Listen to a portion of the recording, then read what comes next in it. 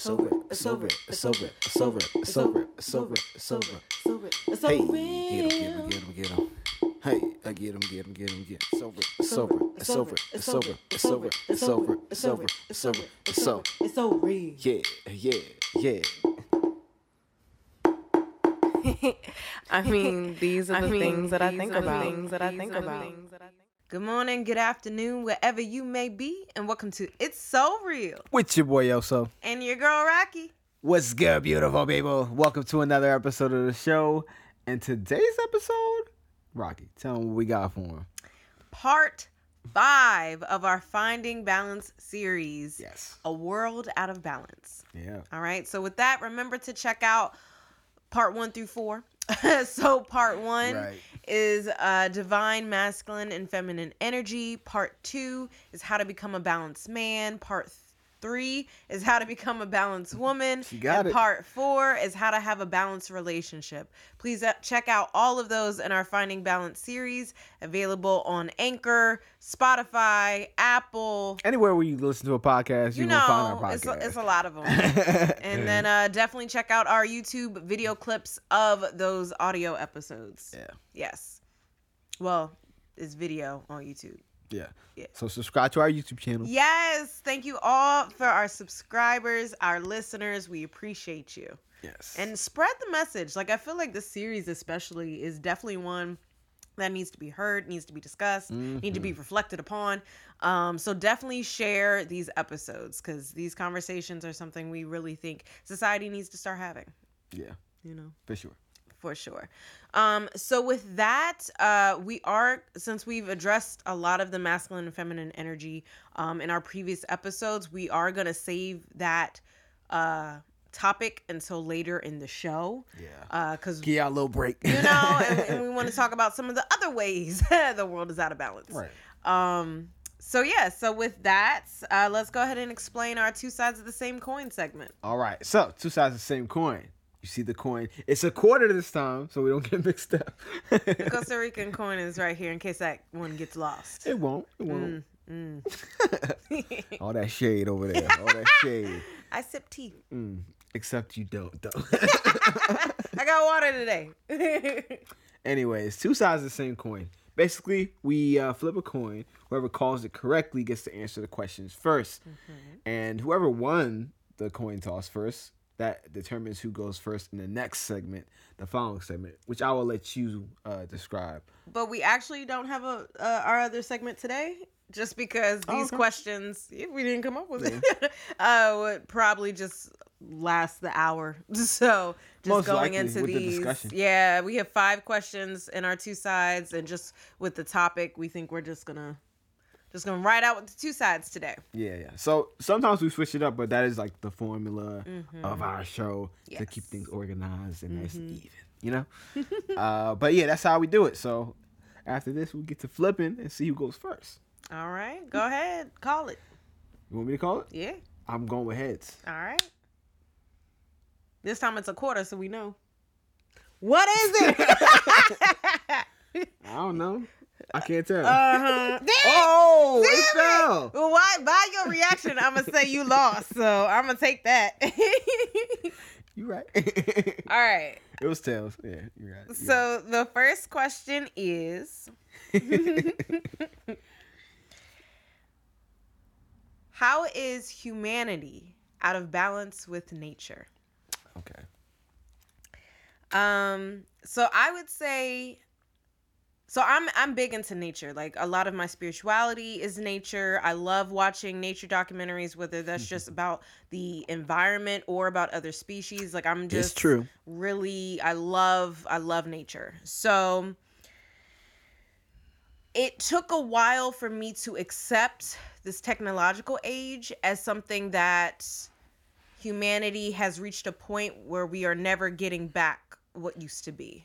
So us 90s babies, how we had it before social media, before the internet really went widespread. Like, we're not going back to that time. And like, for me, I loved how the indigenous lived in harmony with nature. And I was like, if the world starts over, I would like to be in that. And Oso was like, but we have this technology now, and some of it is beneficial. I don't think we ever going back. And I'm like, damn it, I don't like it. So it would be the equivalent of us, like some of the natives who got the bow and arrow eventually when they got it, and being like, nah, let's not use it. We killing too many buffalo. I know. Which So I've was the thing. I've come into acceptance. I know in my cultural anthropology class, we were talking about.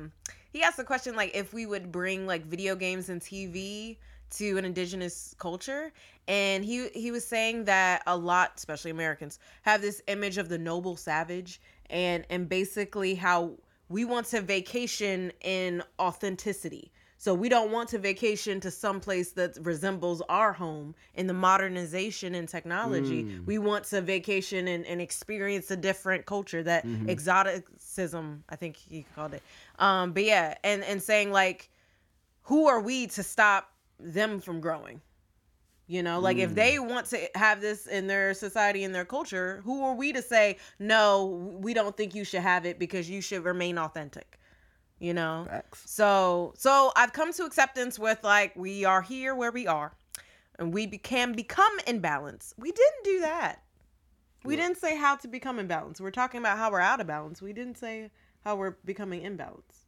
How we are becoming imbalanced? Or how we can become imbalanced in these topics. What do you mean? I'm confused. Okay, so we're talking I don't about know, audience. we're talking about how we're out of balance in the world. But we aren't saying how we can become balanced? Yes. Because you were saying imbalance, and I'm like, imbalance? Oh, no, not... That's what I'm saying. Gotcha. I was like, what yeah, are you not talking that. about? Yeah, how we can become balanced. Okay. Do you think we can do that with each segment? Yeah, I mean, I don't... Like, naturally, with those questions, I think I was going to answer those. Yeah, and that's why I found myself going. And I was like, we didn't plan that, but sure. Okay. All right, so let's do that. Okay, so... How is humanity out of balance with nature? We are out of balance because of the amount of time we spend within four walls. We go from the house to the car or a vehicle of transportation to work. We're surrounded by walls, and we are barely experiencing outside. So that means time in the sun. That means fresh air. That means greenery. Just talking about it like, gives me peace. you know, greenery is very soothing. Like, just spiritually, naturally, like we are a part of nature. As much as humans try to deny it, we are. So yes, that brings peace, that brings healing when you are out in nature. And yeah, the fact that we don't experience that, the fact that we don't really have any experience with animals outside of pets, and that's a very power dynamic as far as humans over the pets. Yeah, they're like independent animals that don't have to like rely on us. Yeah. So yeah, with that comes like a respect for their own autonomy and independence versus our dogs. It's like, you're gonna love me because I take care of you, and then you're gonna, you know, it's that reciprocity thing where it's like, exactly, animals in nature don't need you. Clearly, they in nature. You know, so as far as like, so that's how I think we're out of balance, just with our literal disconnect with nature, and ways that we can become in balance. I'm loving seeing buildings with greenery. So the fact that I saw one article and it was saying that they are, you know, technology. They're using some kind of moss or something as a, like something that's biologically based within the cement that's able to grow. So basically you have moss on side of buildings. And I've seen buildings with moss, with plants. People are just planting things, having like vertical pots, like vertical, like things that you can plant. And they're designing buildings with that. And to me, the buildings look a lot better surrounded by plants. Like, it's just, again, green is a soothing, just color. I agree, because but, of you that. know, some people are very industrial in their style, so they like the grit and grind of the industrial age. Yeah, the cityscape was never attractive to me. The cityscape was never attractive to me. When people are like, oh, the skyline, I don't give a shit. That's not pretty to me. Like, it's nature is more beautiful than anything man can create. I'm sorry. Like, that's just me.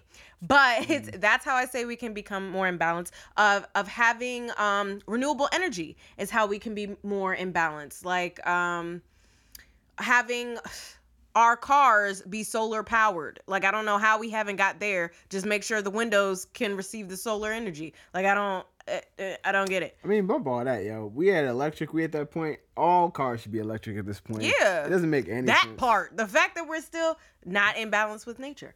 Because we're literally drilling into the earth and then killing the rest of the planet with us on Causing it. earthquakes, You all types know, of shit. that's smart of humans. But, poisoning the water.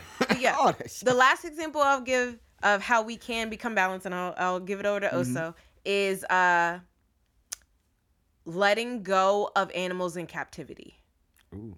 Because we say it's for all these good things, but it's not. It's just for human entertainment. So, like, for me, I wanted to swim with dolphins. That was the one thing on the bucket list I needed to happen. That's just, again, I thought I wanted to be a dolphin. I wanted to be a mermaid. That was my animal, okay? And then when I came to this awareness, and I was like, fuck, dolphins are in captivity.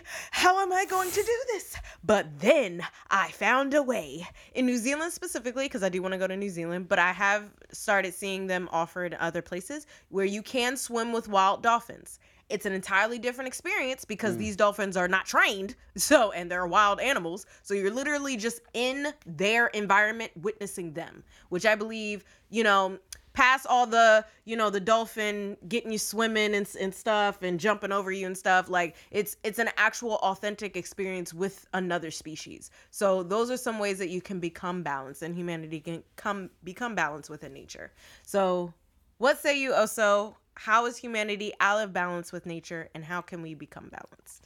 I think the biggest thing we're out of balance with nature relates to what you were saying. We as human beings just stop right there. We think we're like separate from other the superiority creators. complex. Yeah, so we don't even necessarily categorize ourselves amongst the rest of the animals.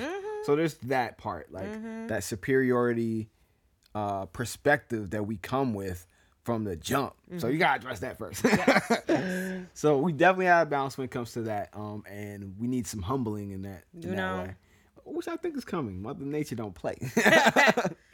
Yeah, we thought we were more powerful, and I don't know why. She keeps showing us. So speaking of that, that would be like the second way I would say. So first way is through the actual animals, fellow cohabitors of this earth that we live on. Yes. And then the second way would be within the earth itself. So the actual environment that we inhabit. So we drill on this land, we poison our own water, all in the name of profit, because that's the way our systems as humans, that's like the profit-driven system was created by us as humans. Fucking capitalism. So yeah, animals don't have that. They have more of the sustainability model. And not even consciously, but it's just like within that ecosystem, it's the circle of life type shit. Like it's the circle of life. Yeah, you know what it is. Like the antelope becomes the grass. Yes. They eat the grass, but we eat the antelope. And it's like, all that shit, all that I like Mufasa. The deep voice you did, know baby. What I mean? Yeah, all that. Get my Barry White Mufasa on. But yeah, so being balanced within the actual world, the actual earth, this land that we live on. It's rare. We aren't doing that because we're looking to gain resources and get the upper advantage over our fellow humans, and whatever means that comes, it just happens to be at the expense of our environment. And I loved seeing the first couple of weeks of quarantine, right? Because the animals did come out, and it was like, finally, the humans took a seat, and like we can also experience this planet. And the fact that the air cleared up, like the fact that the air cleared up just by us sitting in the fucking house. They said that that first week or whatever it did more to help with climate change than all these initiatives, all the things that we did, because all it was like because our biggest problem is we have no collective agenda. When collectively everybody thought, we could die of a pandemic that could ravage all of humankind, we were all like, we're going to stay our asses inside then, majority of us. Yeah. Because we had that one collective thing that unified us. It was like the fear of this could be the end of our whole race. Not talking about black or white, human. Yeah. We didn't know how bad this was going to be. Which again, animals probably like, thank you. So yeah, those are the ways I think we're out of balance. To get back into balance, some of the things you mentioned when it comes to the animals, respecting animals, being in their own natural environment may give us a different perspective and respect for them. So just putting ourselves in those positions of being humbled, just like how we travel to different areas to experience different humans' experiences, we should do the same thing when it comes to animals. Just being in their environment. We used to do this when we were children, like look at the ants, nest or whatever. Look at the hornet's nest. Look, all these things. Don't do that. You looking at it, but you ain't touching it. Inside the house. Right, but you're like At looking. nighttime. You're looking at all these small ecosystems. Yes, fascinated by it. Yeah. So I think because we get so consumed within our ecosystem or more economic system rather, that we don't even look outside of that to see what nature is like. So I think that's really the biggest thing when it comes to the animals. That respect, for sure. Yeah. And then on the planet side, just shifting it towards being that same thing that I was talking about, where it's sustainability and nurturing the land that you live on versus just sapping the energy out of it and then moving on to the next land. I feel like that's kind of our approach to That's things. why they looking for these other planets so we can live More there. resource- And I'm yeah, like, it's y'all like- did not see Wally. Yep. It's like you have to cultivate the land that you're on. Like good farmers are like, when they have good soil, they Gotta take care of it. make sure they take care of that soil. They know that their land is precious versus just being like, oh, this is some good land that has some oil on it. Let me take all the oil out and then say fuck the land and then fuck up the environment around that land that was able to sustain itself through it, whether it was like that clean water or that clean air or whatever it was, which we don't have as much. So just doing that, shifting our mindset from damn, how much can we take from the earth to how can we make sure that we sustain or give back to the earth? I'll take sustain, but give back would be the most beneficial, because I think the more you give back to the land, like the farmer, the more you get back. And that would be the balance. It's a give and take. Yes, exactly. And the more you give, this Mother Earth, if you give Mother Earth, Mother Earth is abundant in resources. The resources just waiting for us that to get are our abundant. And some of them shits is finite. All right, so this leads into the second question of the show. I'll call it Tails. I got it. I'm tired of this. See where I'm at? Last time I was like, look, I'm on a roll, but usually it ain't like this. Now we back to usually. All right, so the next question is, how is our intellectual selves out of balance with our primal selves? Ooh, this is a good one. Okay. So I kind of want you to explain the question before I answer. Okay, so in the question, we're talking about in broad sense, society's fixation on intellectualism versus intuition, in a sense.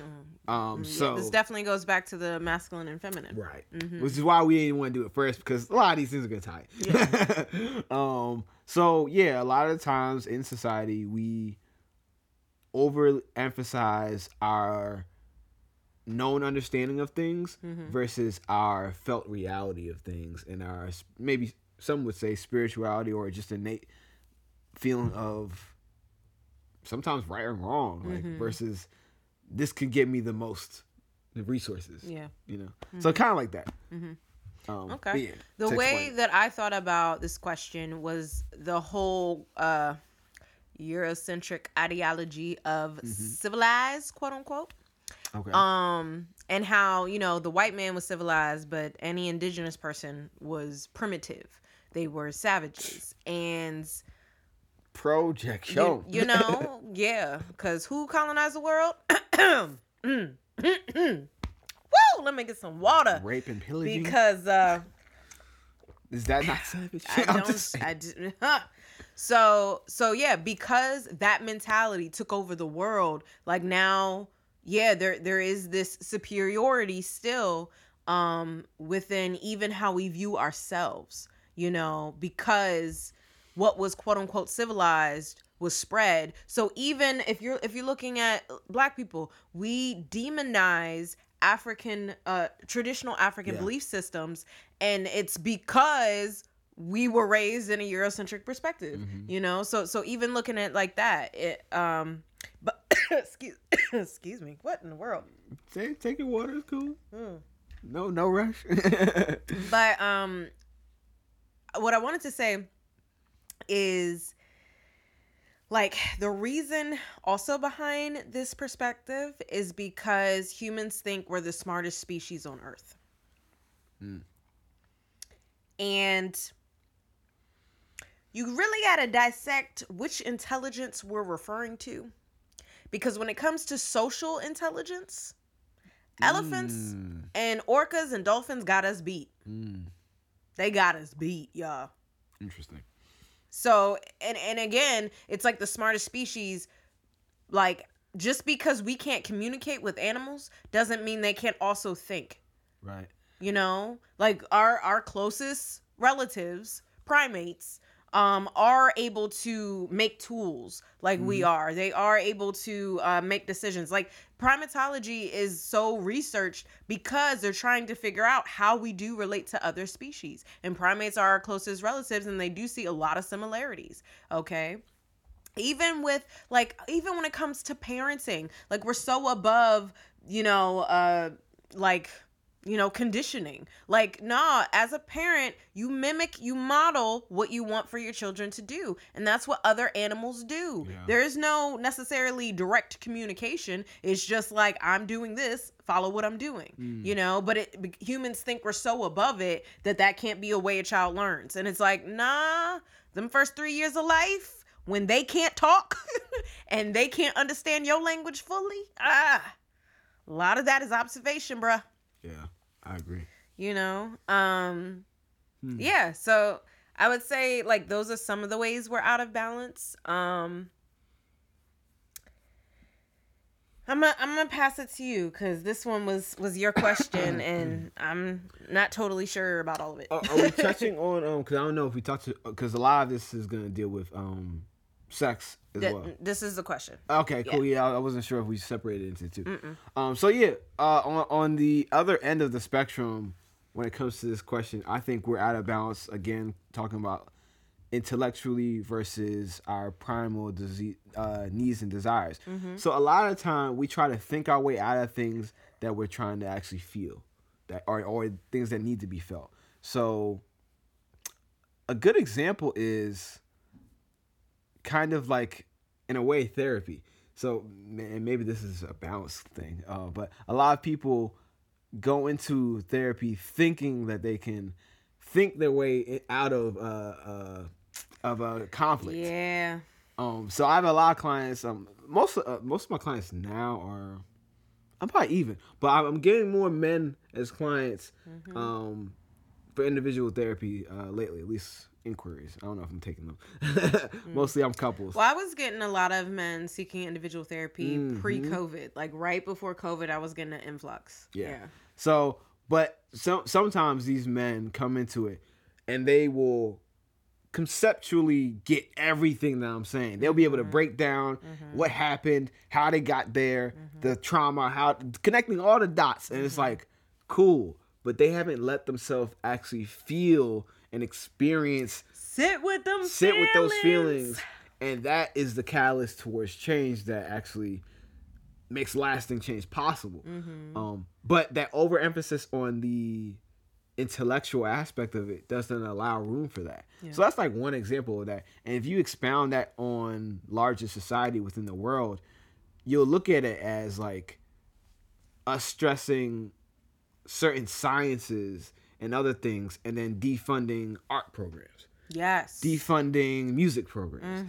Defunding all these things that we say, even degrees. Life skills. We shame like, you got sure. you got a liberal arts, English degree, yeah, poetry degree, like all that stuff. Sure, definitely. And to a certain extent, I get that, but that's in the context again of our society that we talked about earlier in number one, where it's like we're monetary, like we're all about the money, like we're all about capitalism.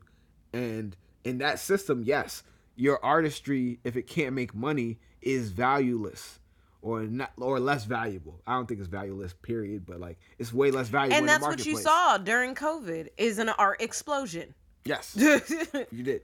Because we need that is what soothes the spirit, y'all. That speaks to us. That's the balancing act, and that's why I guess that's the reason why I really wanted to ask the questions. Like, I'm gonna get to the sex part later. Yeah, I mentioned after this. No, like go to it. Yeah, no, I mean like after I explain. What I'm saying. So, I was like, no, I'm interested. I'm explaining it. But like, yeah, that was the point of me explaining it in that way. Is like, I think the overemphasis on intellectualism prevents us from truly tapping into parts of ourselves that are innate and primal to us. So like when it comes to sex and when it comes to our primal nature of attraction, sometimes we try to think our way out of it.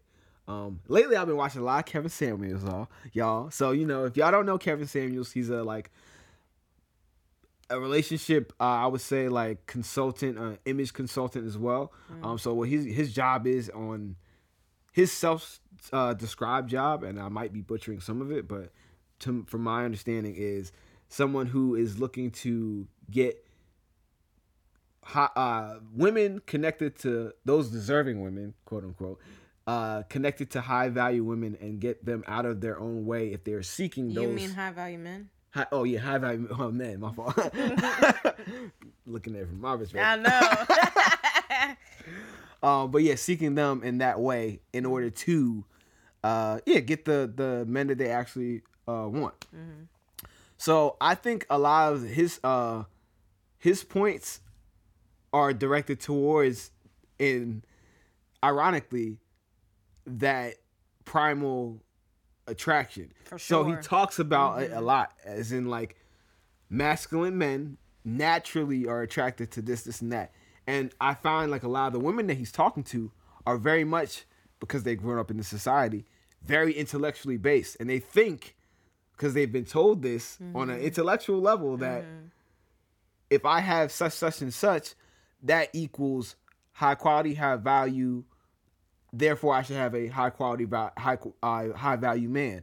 Versus when Kevin Samuels talks about it, a lot of his stuff is coming from just a primal space of like, dude, the man has all the resources. So take this whole capitalistic society off the table. What would he want? It's just primal at that point. He would want the childbearing hips. He would want the cooperation. He would want at sometimes submissiveness. And he would want to be a woman who's nurturing and could provide a good environment for his children. So it's like, if you aren't coming with those things, and someone who's attractive, and yeah, all that stuff. So if you aren't coming with that, but you're assuming that you should get that guy based off of intellectual stuff or stuff based on the society of capitalism, you have to think about it from a different perspective. And I think that's why people get so mad at him, is because he's looking from only that lens. And he's like, but I did all these other things. I wish I could step in, and I am going to step in like eventually when it comes to smart love and put in my 2 cents. 2 T's. 2 T's. 2 T's. And put my 2 T's into it. And saying that what we were discussing basically throughout this whole series is you need balance. Because if you have the balance, you'll be able to really pick and choose when you show up in certain ways based on the scenario. You know, so in that case, knowing when to act and be feminine, tap into your femininity, even though you are independent. Like, it's okay to know that you don't need a man, but display that you want him. Yes. Like, what the hell?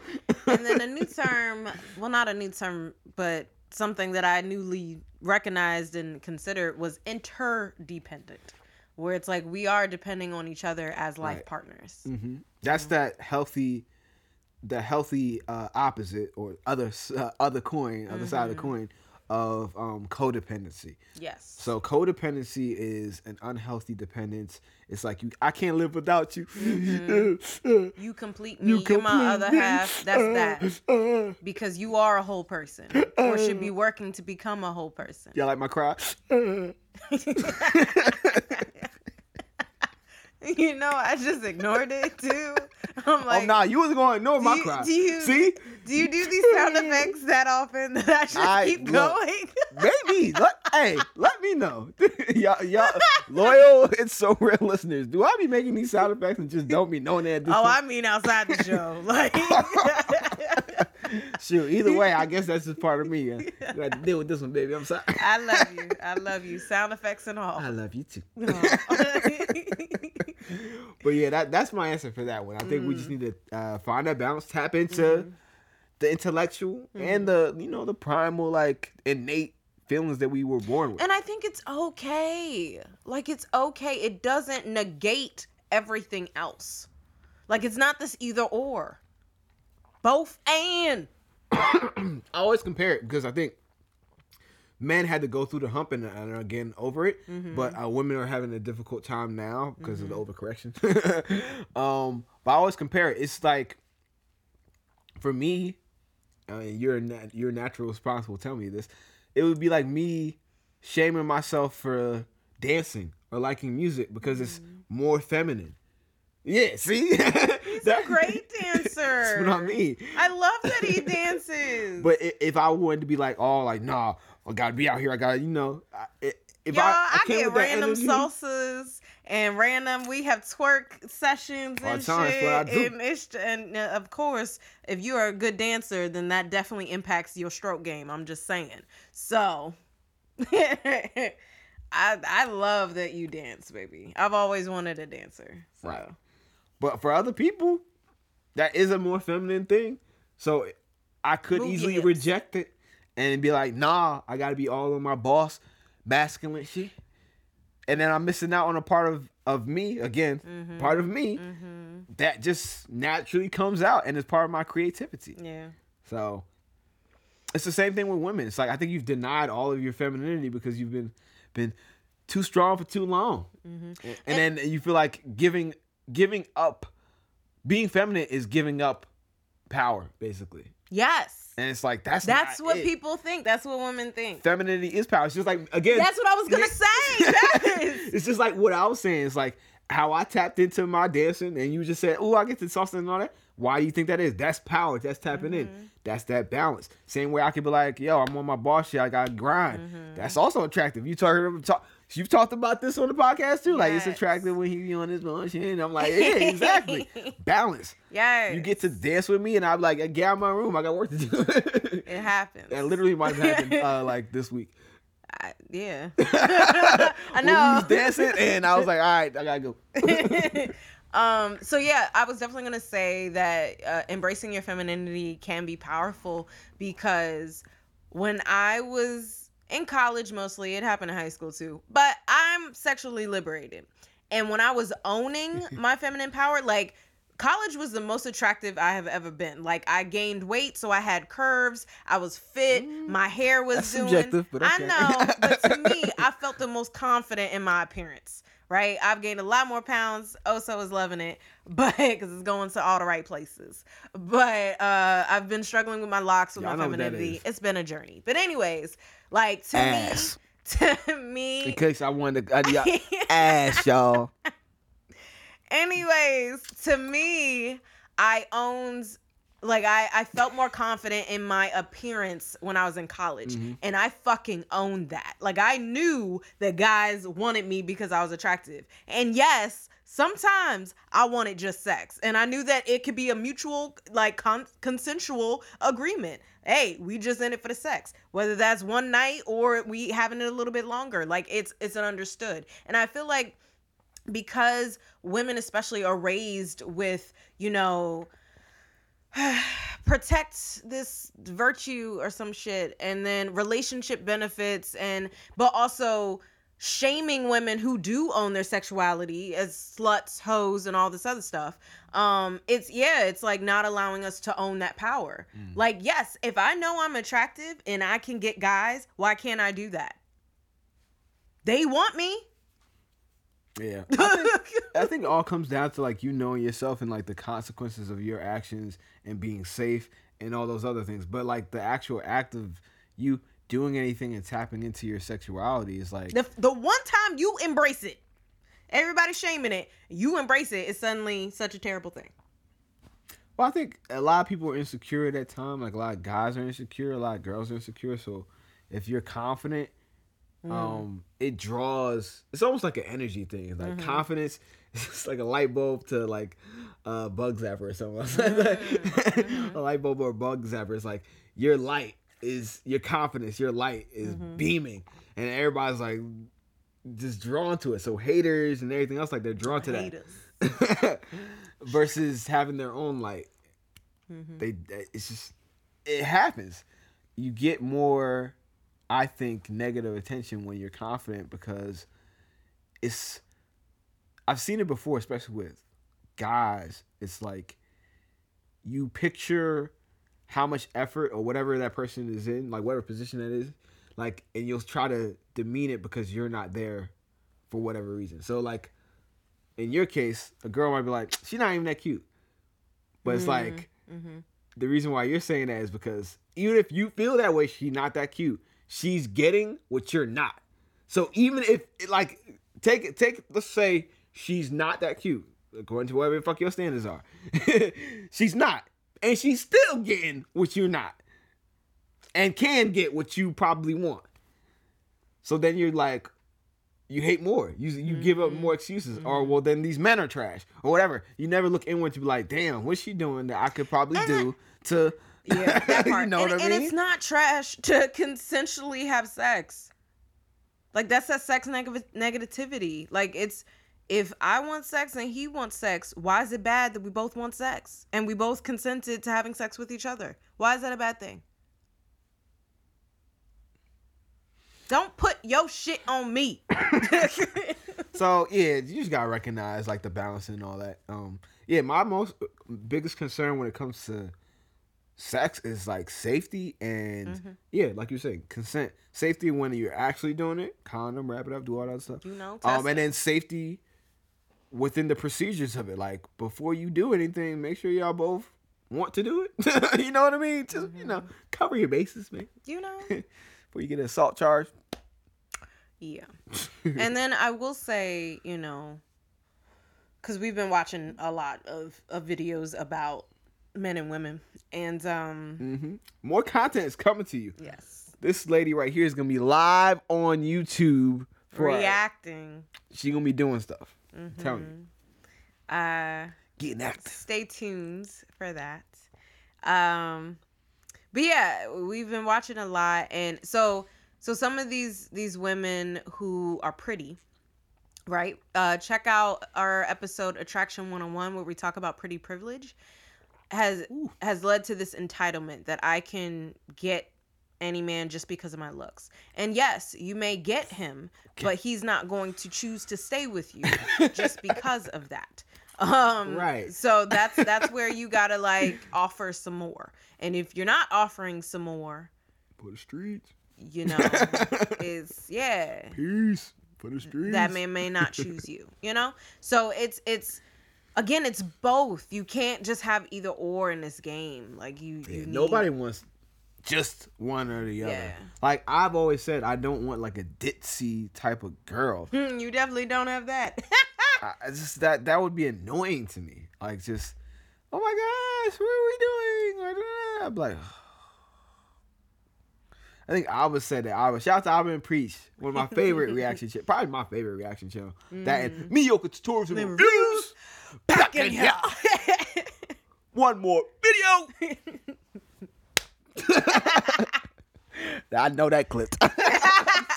Oh, I'm about to do some audio editing on that one. Okay, damn, fuck that. Oh, look at you. Anyways, but point being, I think Alba at one point said that same sentiment. Like he had that same like I guess thought where he's like, I could never be with like a 20-year-old girl who's on. Oh my God, TikTok. he was like, he was saying I remember that. He's like, oh my God, TikTok. Oh my gosh, what are we doing today? He was like, I couldn't do it. I couldn't do that. Yeah, I couldn't do it either. And I get it. You do need a certain level of maturity and masculinity, even in feminine women, because you don't want a woman who's, as much as some men, and maybe I'm wrong, but some are probably out there, want somebody that's submissive or dependent. I think there's levels to it. I don't know how, even if you're one of those guys, you could want to be with a girl like that, because at that point you're kind of taking care of a daughter/child. And to me, that's not attractive. Well, again, that's for not other people, healthy. So some people Go got ahead. some issues to work through. yeah, I don't want a child. I want a partner/adult fine ass woman. I don't want a child. I don't want to handle, take care of. Fuck all that. Who has time for that? Some people do. Yeah. But yeah, balance, people. Balance. Balance. All boys down too. All right, let's get into the next question. Let's do it. All right. Call it. Heads. Ha! Finally. Good, because I wanted you to go first. All right. So the next question is, Get my how are we out of balance during the stages of life? Okay. All right. So, for y'all who don't know, there are developmental stages that take place within our lives as human beings. Really, is almost any species does. It just looks very different depending on that species. Yeah, that's true. So, us as human beings go through several stages in our lives. I'm not going to go through all of them in their exact detail, as in like a psychological breakdown. Well, I actually learned it in cultural anthropology. So yeah, maybe you can do it like. Wait, no, it wasn't. It wasn't. Was it? Sorry, it might have been in my personal growth and development class. Probably that one. So Well, either way, yeah. there's infancy, there's early childhood, there's middle childhood, there's pubescence, and then there's adolescence, and then there's early adulthood, middle adulthood, and then I forget the rest. I think there's Right. like a late. There's like at adulthood. least 7 or 8. Yeah, there's a lot. So that's why I was like, I ain't gonna go like down piece by piece. I'm gonna generalize. Some of them might be mixed together. Like Yeah. adolescence is gonna be broad, young adulthood is gonna be more broad. So I'm gonna say those terms versus what she was disclaiming. But yeah, let's get into it. So when it comes to developmentally, I think starting from the jump at a young age, we are unbalanced because of the way we treat our infants and the whole from the jump we socialize them to be in certain fields or activities. Boys play with the trucks, blah blah blah. Girls play with the dolls, etc. etc. And How we dress them. colors, coordination, etc. etc. The So sports they play. all that. So it's like, it's okay to maybe I think it's okay to assume to a certain extent what your child's natural tendencies or leanings are going to be when it comes to masculinity or femininity. But at a certain point, you need to look and be proactive about discovering for them discovering for themselves what that looks like. So for me, like if we have a child, he's born with a penis, I'm calling him Nasir. I'm gonna say him. I'm gonna say all those things until I'm told otherwise or I peep otherwise. And we See what I'm do saying? plan, because you know I'm queer, so I plan to raise our children with knowledge of the LGBTQ plus community. So they will have books on gender identity, so they can figure it out themselves. Right. But that's my point. It's like I don't even see anything wrong with that first initial assumption, because like certain things that you got to do that are gendered based on our society. Maybe we could change those things later, but like, And it's just like operating in the society based on how you present. Practically to do it to make sure that things run smoothly up to a certain point. Yeah, you might have to assume certain things, clothes, etc., etc. Like You can do what you want, but no, these are the consequences that will come with it. right. So that's first when it comes to infancy.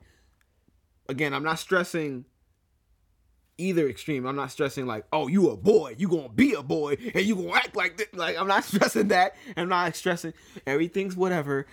you can do this, you can do that. Even if you're leaning more masculine. No, but don't you like dolls though? So you can be balanced.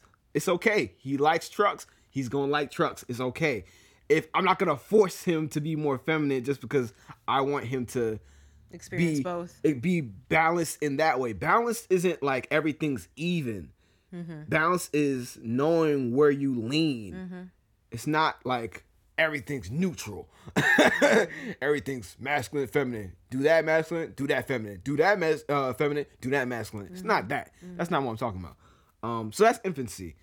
I would say going into like more into your early adulthood, early adolescence / adolescence time, the socialization I think increases with imbalance in puberty.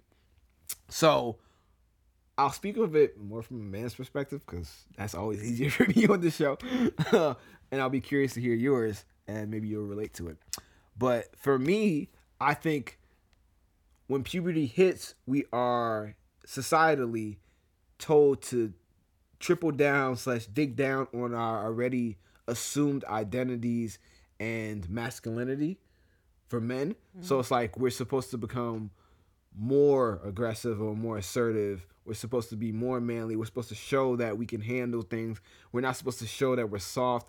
It's like we're supposed to differentiate ourselves from our women counterparts during this stage because developmentally our bodies are changing. So if you don't match the part, you'll be taken apart. So an example of this is there was a guy named Nashir. I'll never forget him because he hit me in the face with a goddamn dodgeball, swole my whole shit up. It wasn't by like on purpose. He was a cool dude. Them dodgeballs hurt. Yeah. It was a dangerous game. Look, for me, when I was playing sports, like, I didn't give a damn if I got hurt. It was just like if you did something like on purpose or you did some shady shit, then I'd be like, all right, let's get active. I'm mad. I'll be upset and I'll feel some type of way about it. But him, he just was like playing the game. He just caught me. He caught me with a good one. I was like, yo, my nigga, you got me. What am I supposed to do? Get some ice. Give me some ice. But yo, my shit was like boop boop boop boop. That shit. Oh, baby. It was one of those things, but I really didn't take it that way. And he was like, oh shit. He was like, damn, my bad. But he had a mustache in like seventh grade or something like that. And it had a big frame. So it's like, it was assumed that he had to play this role. So even during that event, he was apologetic. But some of the other guys were like, man, he'll be all right and all this other stuff. So it pressured him. But luckily, he was just a good guy. So he was still like apologetic to me. And I think we were cool at the time, like relatively cool in terms of middle school. Yeah. So he was still apologetic and still was like, oh, shit. Yo, you okay? Let me do this. How can I help? Blah, blah, blah. Apologetic about like that incident.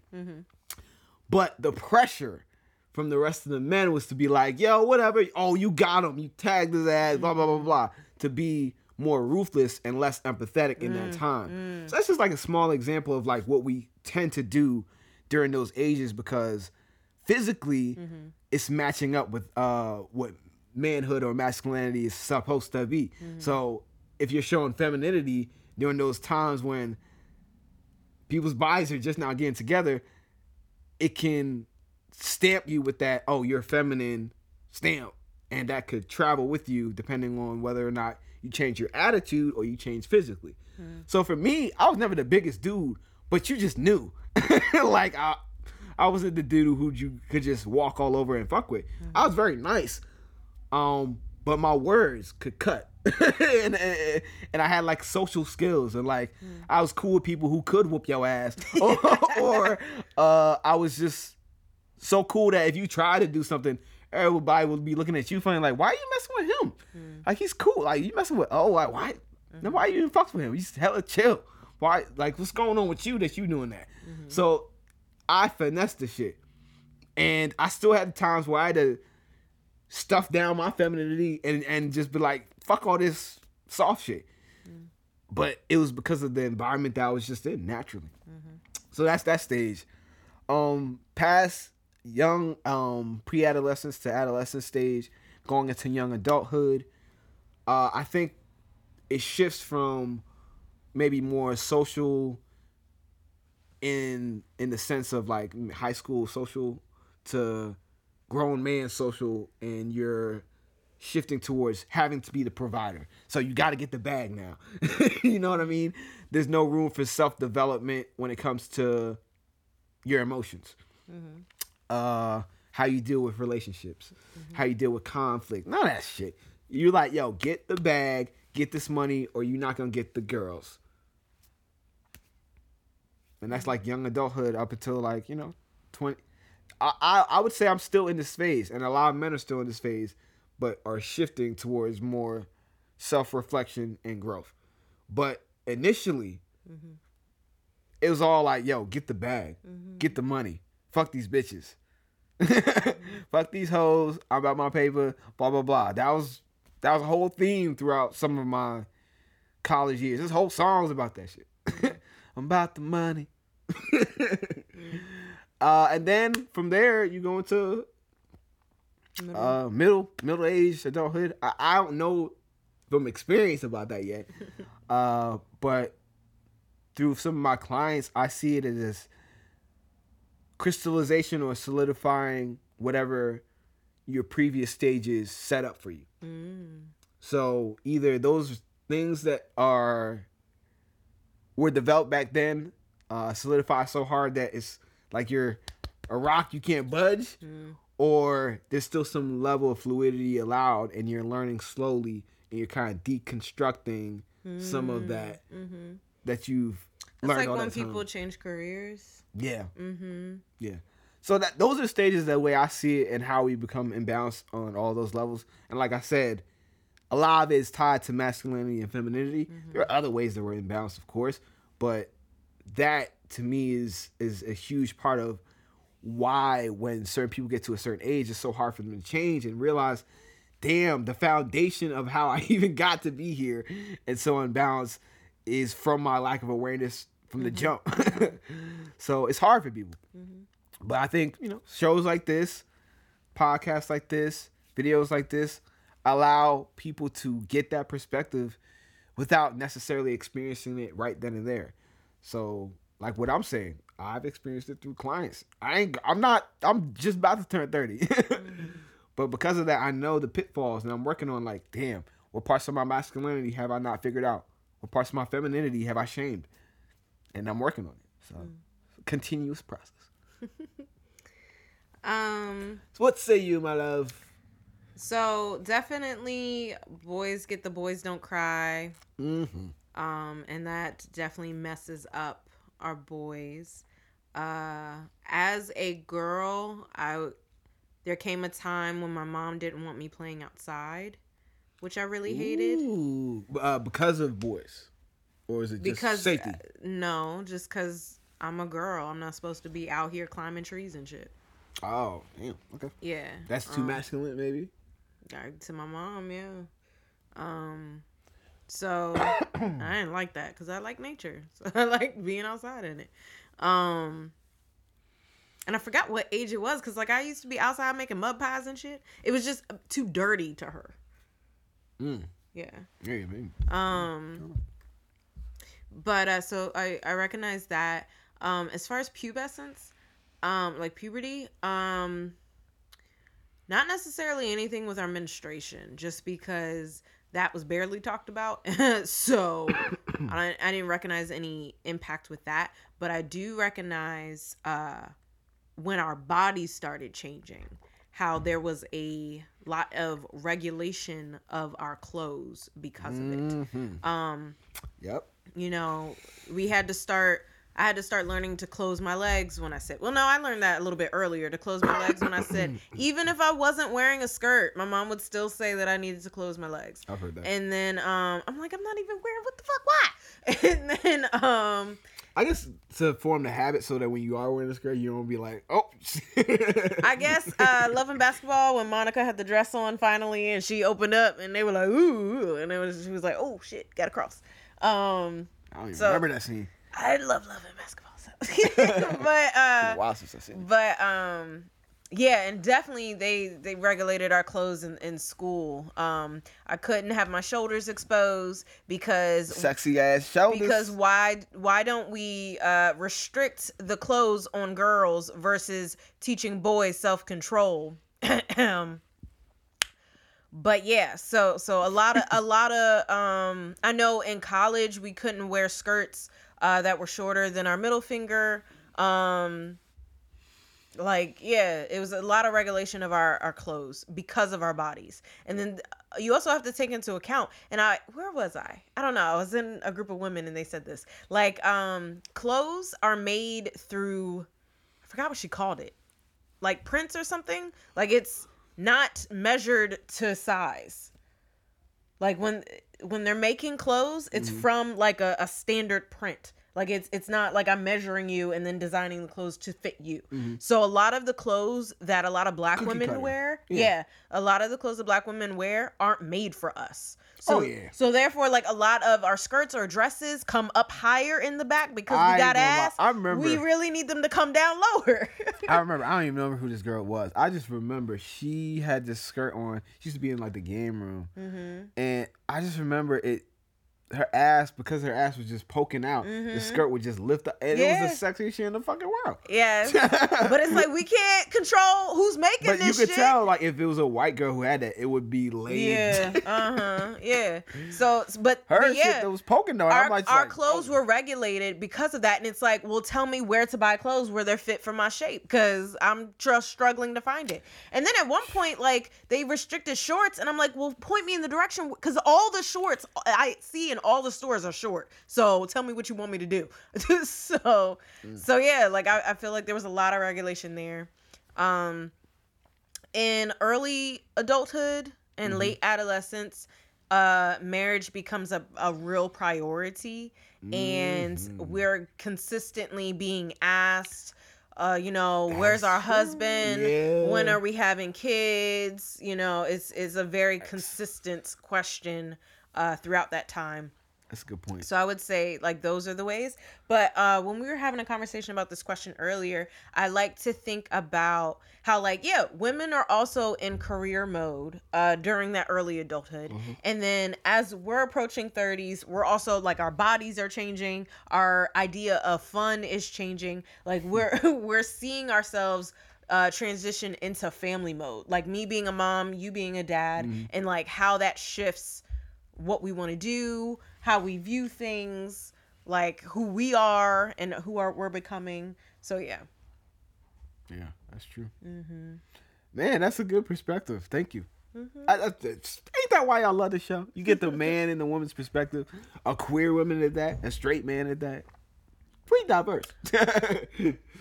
I mean, wasn't nothing queer in that because I didn't know, but still, like, you gain that perspective, and as the show goes along, that's the beautiful thing about y'all, our audience. Yeah, it's like you get to see us grow as we are continuing these journeys together. Exactly. So you get to see us try to balance things out. Like, we're not perfect by no means, at all. but you get to see us proactively try to build this foundation for our family, our children, little Osos and Rockies.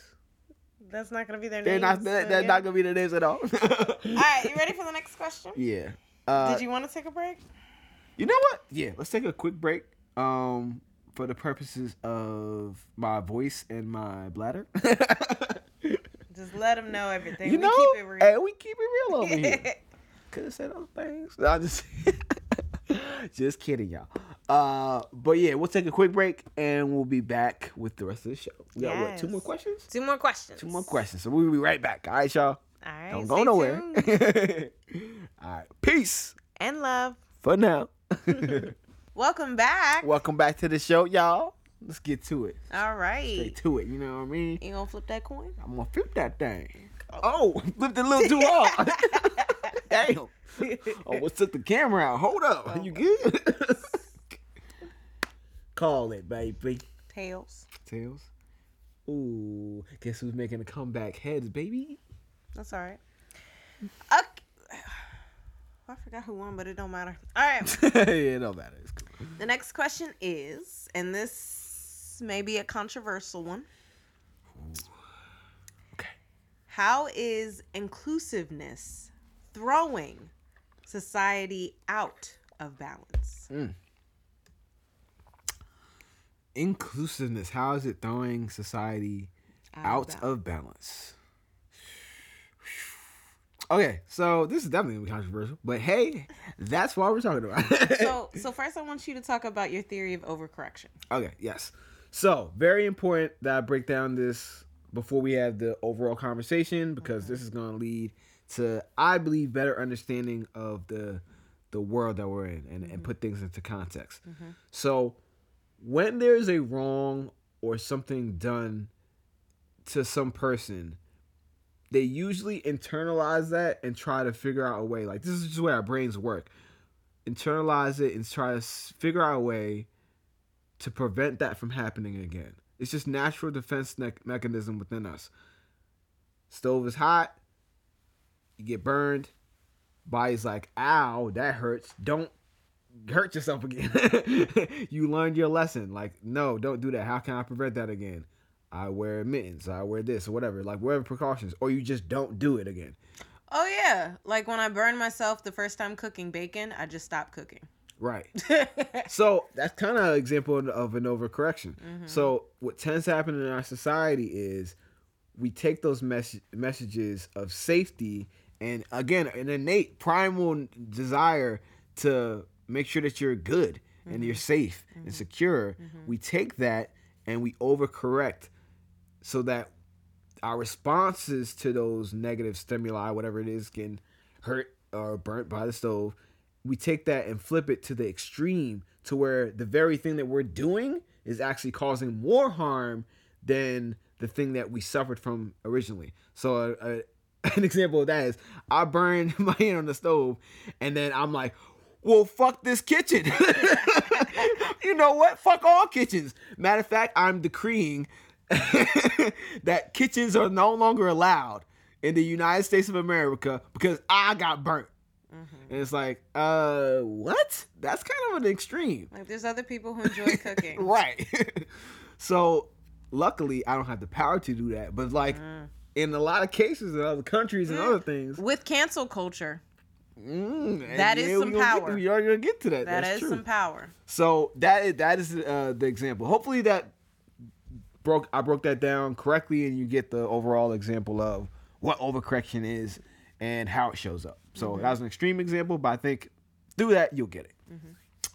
Now, let's fast forward to this whole inclusion thing. So the response initially for even wanting inclusion to be a topic of discussion and something that we push for is because for so long, so many groups have been marginalized purposely and have been abused purposely. So when we're talking about these things, we're talking about either dismantling or replacing systems, just like the stove, to address the negative things that were put upon that group or subgroup of people, whatever group that you want to describe, like categories, because there's so many, there's categories and the categories and the categories, so it's like a lot. But it's still a response to it. The problem comes in when you try to overcorrect. And I think the overcorrection is happening within a couple of communities. Black communities as well. Yeah.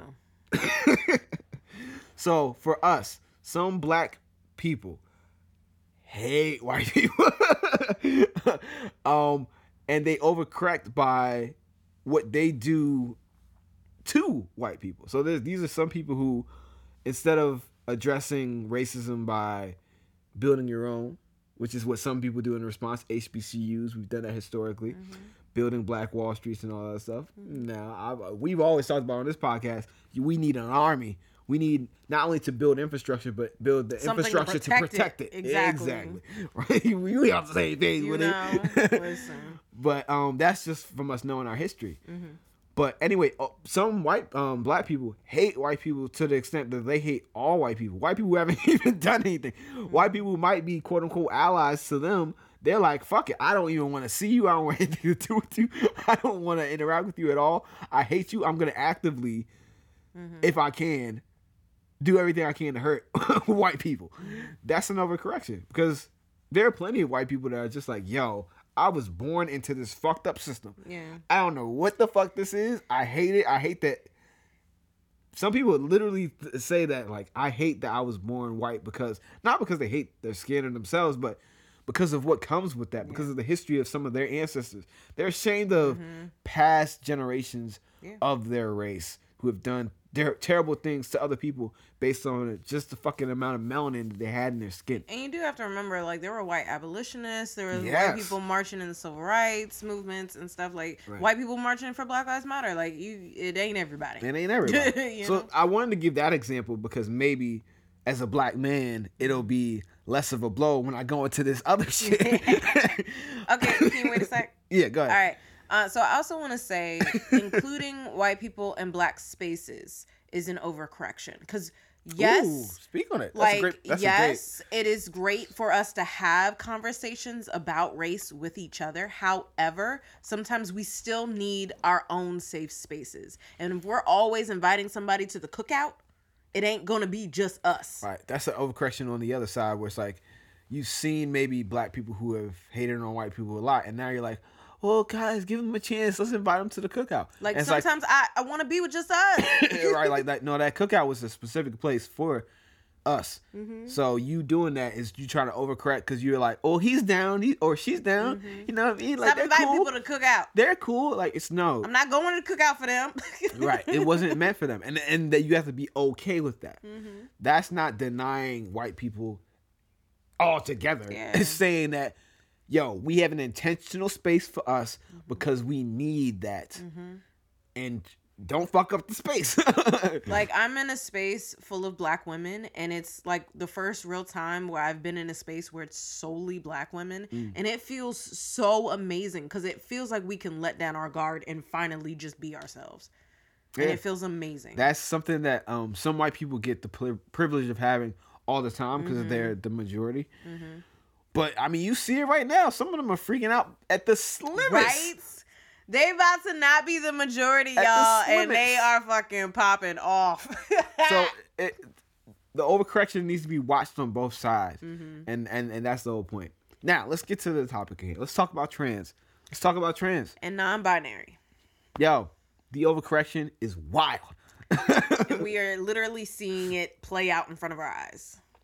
So, I would say the biggest overcorrection when it comes to those within the trans community is, so obviously going back to the stove example, this community has gone through a lot. So they've been burnt by the stove thousands of times. Mm-hmm. And understandably, they got their guards up. They're ready to burn down the kitchens. They're ready to like get rid of the kitchens altogether. Yes. That would be understandable from that perspective. Mm-hmm. But knowing what overcorrection is, and hopefully you get it now as I've explained it, you know that doesn't actually solve anything. That actually creates a bigger problem on the back end. I honestly wouldn't say bigger. I would just say a different problem.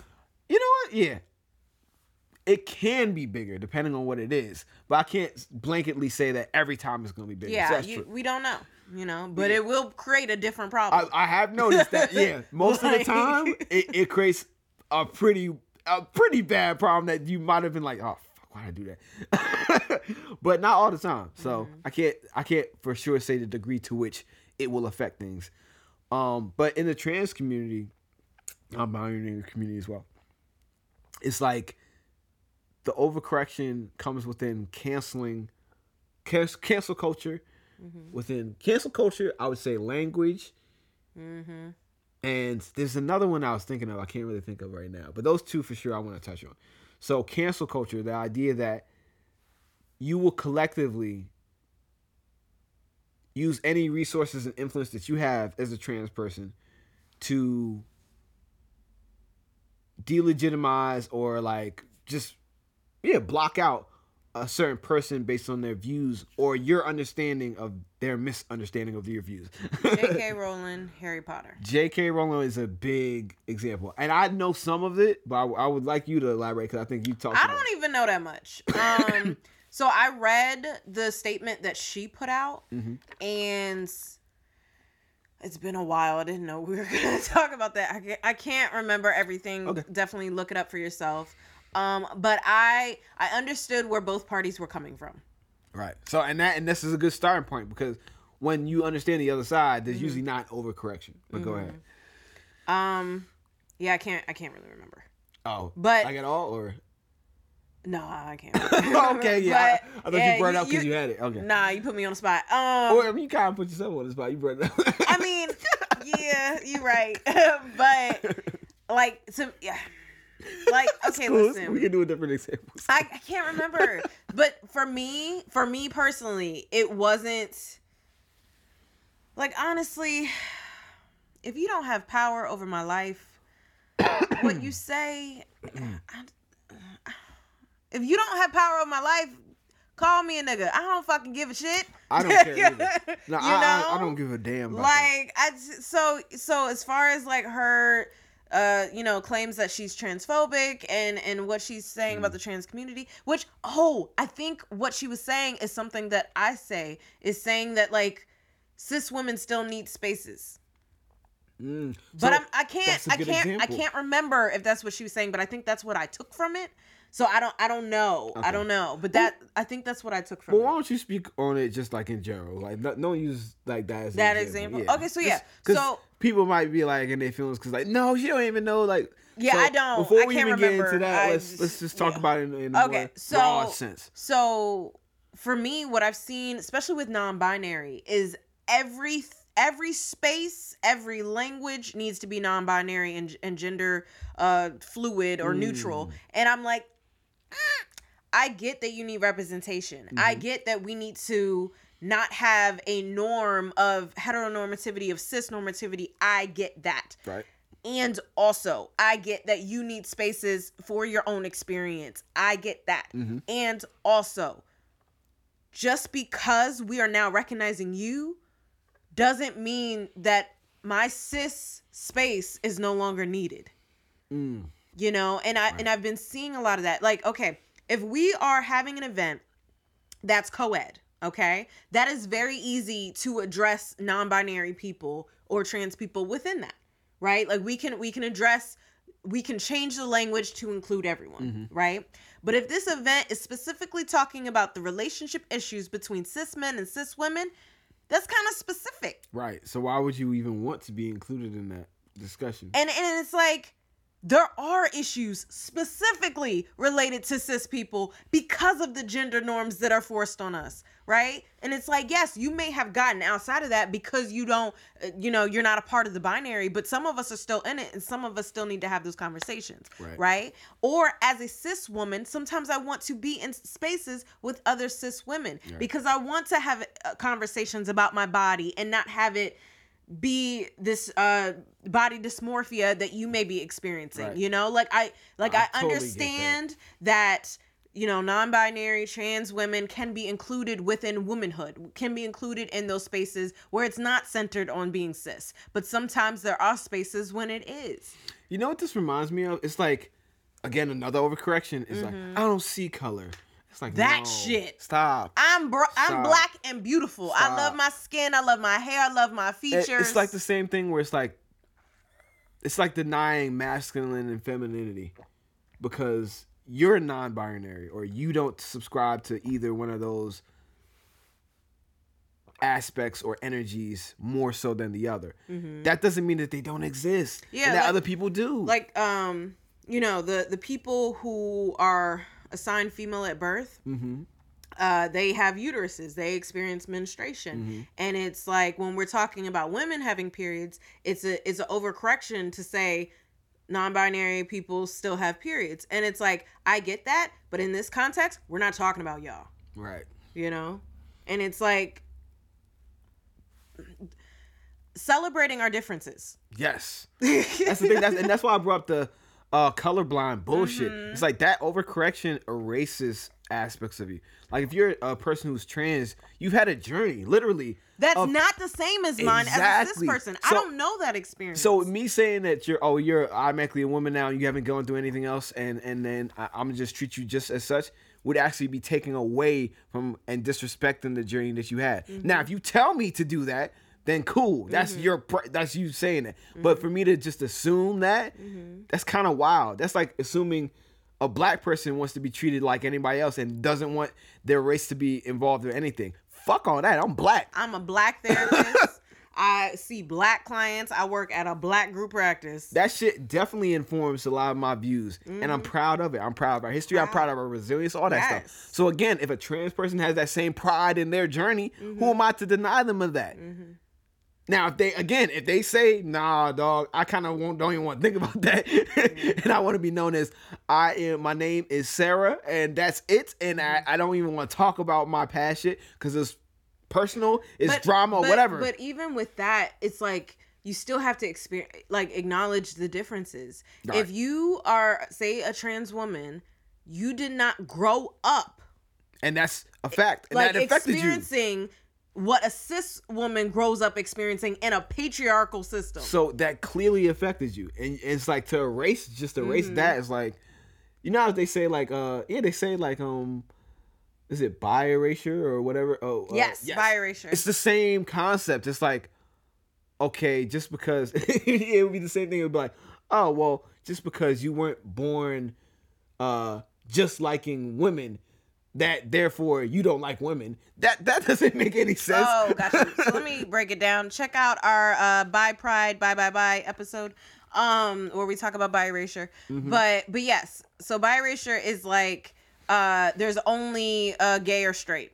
Right. So like I've been dating men all of my life. I was straight to some people. And then I'm dating women now. So now I'm gay. So it's like that's erasing bisexuality. That's erasing the fact that, yes, I like both. Right. Just because I may be with one gender over another at the time doesn't mean that my whole sexuality is erased. Right. So if you're a trans woman, you went through some shit, dog, to get to that point, or even just identifying as that, because of the nature of how you, no matter what time you actually discovered or finalize your thoughts. That was still some internal work. Exactly. That was a process, and it had to be done within the context of the society we live in.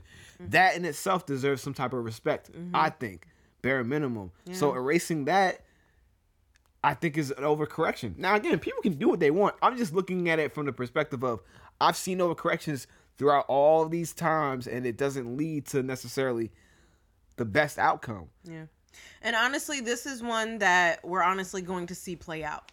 Yeah, like, we're going to see. This overcorrection is we're going to see play out, and few years from now, it'll be interesting what happens. You know? Mike Tyson. My bad, y'all. All right, we ready for the next one? Yeah, this is last question. Last question of the show. Call it. Did I call it last? You sure? Heads. Damn it. You got it. All right, so the last question is, how is the world out of balance when it comes to masculine and feminine energy? Yeah, well, we said we was going to talk about it, y'all. Yeah. All right.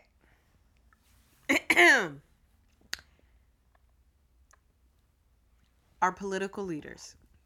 Ooh. Yeah, ooh, talk to me. We starting off hot. Ooh, talk to me. We starting off hot. I didn't know she was going with this one. Yes. Talking about it. I'm curious.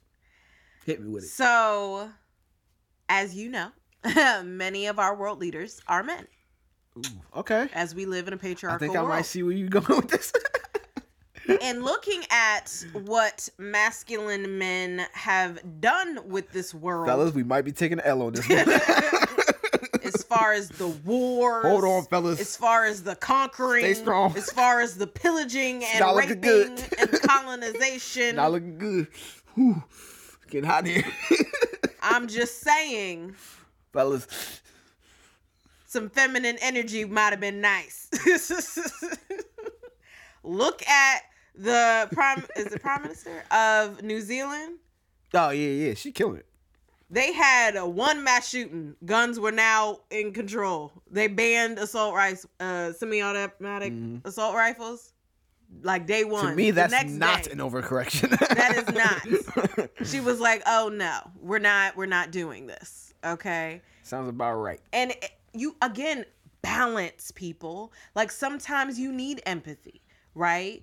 Offering aid without exploiting the country, America. Like. Oh shit! You called me on that one. I'm just saying, like. Oh shit. If you are the leader of a world, I'm gonna need you to be tapped into your feminine energy to know how to nurture your citizens. How about offering resources to the homeless community? How about offering resources to the food insecure? America. How about them $2,000 checks that happen to not be $2,000? They really aren't, are they? No. I didn't get that 600, y'all. It's a lot of people haven't. Fuck America. Anyways. Meanwhile, other people got $2,000 a month. Anyways. Checks is coming in. So there's a lot of different examples you can go with that, but that's all I got to say right now. Just starting there. Okay. That would also contribute to the out of balance nature of the workplace, especially in corporate America, where it's, again, very male dominated, very masculine male dominated. And women who are in those places also have to be in their masculine energy. So it's just really out of balance, really out of balance with feminine. And again, we talked about this on one of the episodes in the series where it's like, if you're on a team, that's relationships. You do have to collaborate. You do have to understand and listen to each other. You can't just be rah, rah, rah, it's my way, the highway, you know? So it's like, there's definitely areas where feminine energy can be beneficial to the workplace. Fuck ethics. You know? Like having some ethical, just kind of values within your workplace can... That might help. You know, just be a better world. Goodness. It's so much, y'all. It's so much. All right, the last thing I was gonna say is education. Education is out of balance. Now this is interesting because many of the teachers are women, and a lot of people don't have male teachers until college, where that's more professors, you know. So it's very interesting, that dynamic, and you can see it in some of the other jobs. Like there's a lot more women nurses and a lot more male doctors or men doctors. Sorry for the change of language. And then what's some other professions? That's all I can think about for now. Stewardess versus pilots. Ooh, yes. There's definitely a lot more women stewardess and men pilots. Pilot, yo. Yeah, like that's definitely a factor. And again, and then also within our field, within MFTs, there's more women, but within psychologists, nope, that's not you either. I mean, you holding it down for the men, but a lot more men go out to be psychologists. Yeah, for money. Yeah. But it's also this level of prestige type thing. So it's you can definitely see it in the jobs that people take. And again, it's there's no reason behind that. You know, like there's no reason at all behind that. It's just culture. That's the way that we've been shaped and we've been programmed. So that's what happens. There's no reason behind any of that. But as far as education, just because these are the people who are bringing up the next generation of humanity, I think there needs to be, and there's definitely starting to be, as mental health and emotional health is starting to be discussed more within the classroom. And even though I will say we're already putting too much on our teachers, so you all need to, like, school systems need to bring in therapists. Like, this should not be all on the teacher. We need way more therapists, period. I mean, yeah, but the whole education system needs to be revamped. I mean, Facts. Like, trashed and then restarted, basically. But, because by the time those textbooks come out, it's too late. That information is old. Yeah. We're that, like, stuff is moving fast, so like you better off learning a lot of stuff from YouTube because you at least know that was uploaded at a certain time. Exactly. Yeah. Like to print and to do a whole book and to do all that. Yeah, it's a lot. That's a year process, damn near. That's that information might be totally out of date by then. But I was thinking the out of balance in terms of education when it comes to these police or security in our schools. Ooh. and the especially how it impacts Black and brown children of the violence that some of these kids experience at the hands of these cops. And it's like they aren't taking into account, like, that's a human being that deserves respect, one, but two, taking a feminine approach as opposed to a masculine approach, like understanding what is going on with that child that's leading them to behave in that behavior. You know, like yeah, to expand on that, the same thing in our communities when it comes to policing, like the push to defund is a push towards more femininity and understanding social workers, understanding the plight of those who might commit a crime before they do it. Yeah. Preventative measures versus punitive measures. And reactive. Yeah. Proactive versus reactive. All those things make sense in a society. Now, I'm not saying that, like, again, with the balance, if y'all listen to this channel, I'm trying to get this gun. I'm not the pushover. So, like, I'm not the dude who's like, we can't have anything. We shouldn't do this. I'm the person who's like, I would prefer everybody know how to fight. Everybody has a firearm, handgun, not automatic, not nothing crazy. What you need that for? And everyone should be tested on said handguns, like a driver's test. I don't understand how we can have a driver's test and not a background check. Right. You do all that for a mental health evaluation. And you can't do none of that for a gun? I don't get it. I don't get it at all. Yeah. It never made any sense to me. Like, I always thought you should have a license to carry a gun. Like, literally, like a license that you had to earn. Not just and you license. had to go to the gun range and learn how to properly shoot. Like, you have to have a certain competency of accuracy, safety, where to put it, where to place it, all that stuff. You have to pass all that before you get your gun. That would deter most of y'all because y'all don't have the discipline. Y'all be like, we got to do what for this? Man, let me get it illegally. And then when you do it illegally, we'll lock your ass up. Just my thoughts on it. But that's one example. How else in the world are we out of balance when it comes to masculinity and femininity? I would say when it comes to our whole financial structure. Andrew Yang talked about this before when he talked about UBI. And one of his incentives for it was the fact that a lot of the jobs that women do, it's all good. We ran out of battery life for the camera, but it's all good. Did it save? Yeah, it always saves. Okay. I don't know. Yeah, like all the stuff we had is on there. But I'm gonna wrap it up because we went over a little bit on this episode for the camera, but I could still wrap up the last question. Good. On the audio. But yeah, when it comes to the UBI that Andrew Yang was discussing, he was looking at it from the perspective of a lot of the jobs that are done are uncelebrated or unrewarded because of the nature of them. The nature of them is feminine. So, like, being a stay-at-home mom, you don't get paid for being a stay-at-home mom. Yet you're still doing all those things that it's a job. Clearly have value, right? If it didn't have value, why would you be doing it? Why is there such an emphasis on being a caretaker? You're taking care of the next generation, but that's not a paid-for job. So the same thing when it comes to just, like, intangible things. They don't pay teachers either. Teachers as well, but, like, if you're a person who is a mentor to somebody, you're not going to get necessarily, unless that's your business, you're not going to get paid for that. But that's an investment in your community and your time. Volunteering, just like these things that we don't think about where people are either underpaid or undervalued, and it's only because of the nature of what they do. It's not seen as valuable from a masculine perspective. Yeah, that's true.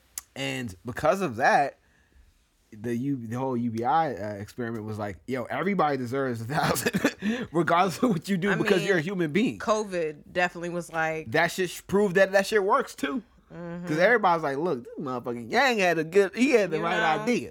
He had the right idea. 1,000 a month would if we had UBI, we would be good during COVID, because 1,000 a month combined with like the unemployment that they did, everybody would have been good. Instead of us getting what? A grand total of Jesus. I only got the 1,200. Like, we'll see. And because I didn't get the 600, I'm skeptical about the 14. I'm like, well, I think the 14 is gonna be good. Why I didn't get the 6 then? The Trump. Do what everybody else do, blame it on Trump. I got the 1,200 under Trump. Shit. Yeah, well, he was trying to get elected. So. But anyways, I think that was it. That was the biggest example I think I had. Okay. But yeah, y'all. Well, this was a great show. You know, we went over. That's how you know. You know? That's why I was like, if I don't need no other segment, this be good. You was right about that.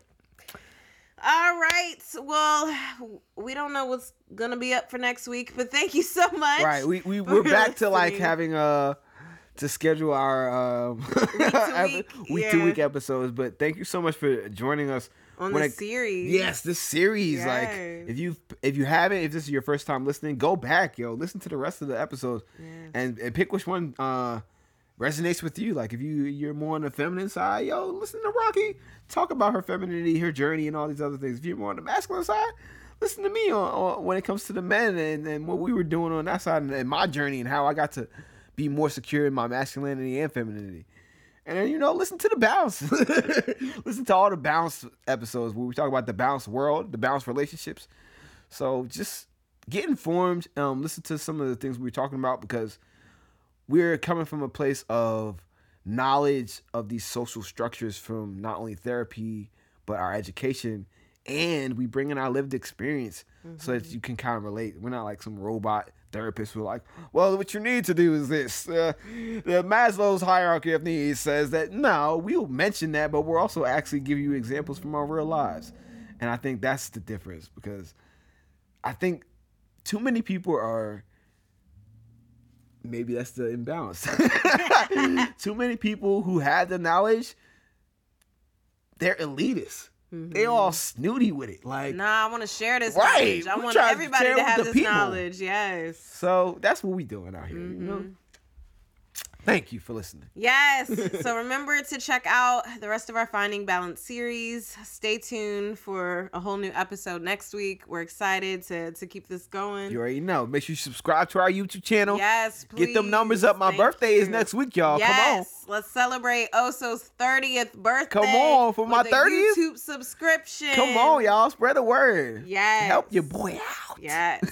Actually, by the time this airs, it will be your birthday. Yes. So, get them numbers up. It's my birthday today. But all right. Thank you so much for listening to It's So Real with your girl, Rocky. And your boy, Oso. You have a beautiful day. Take care of you. All right, y'all. Peace. And love. Always. And you know this. We out.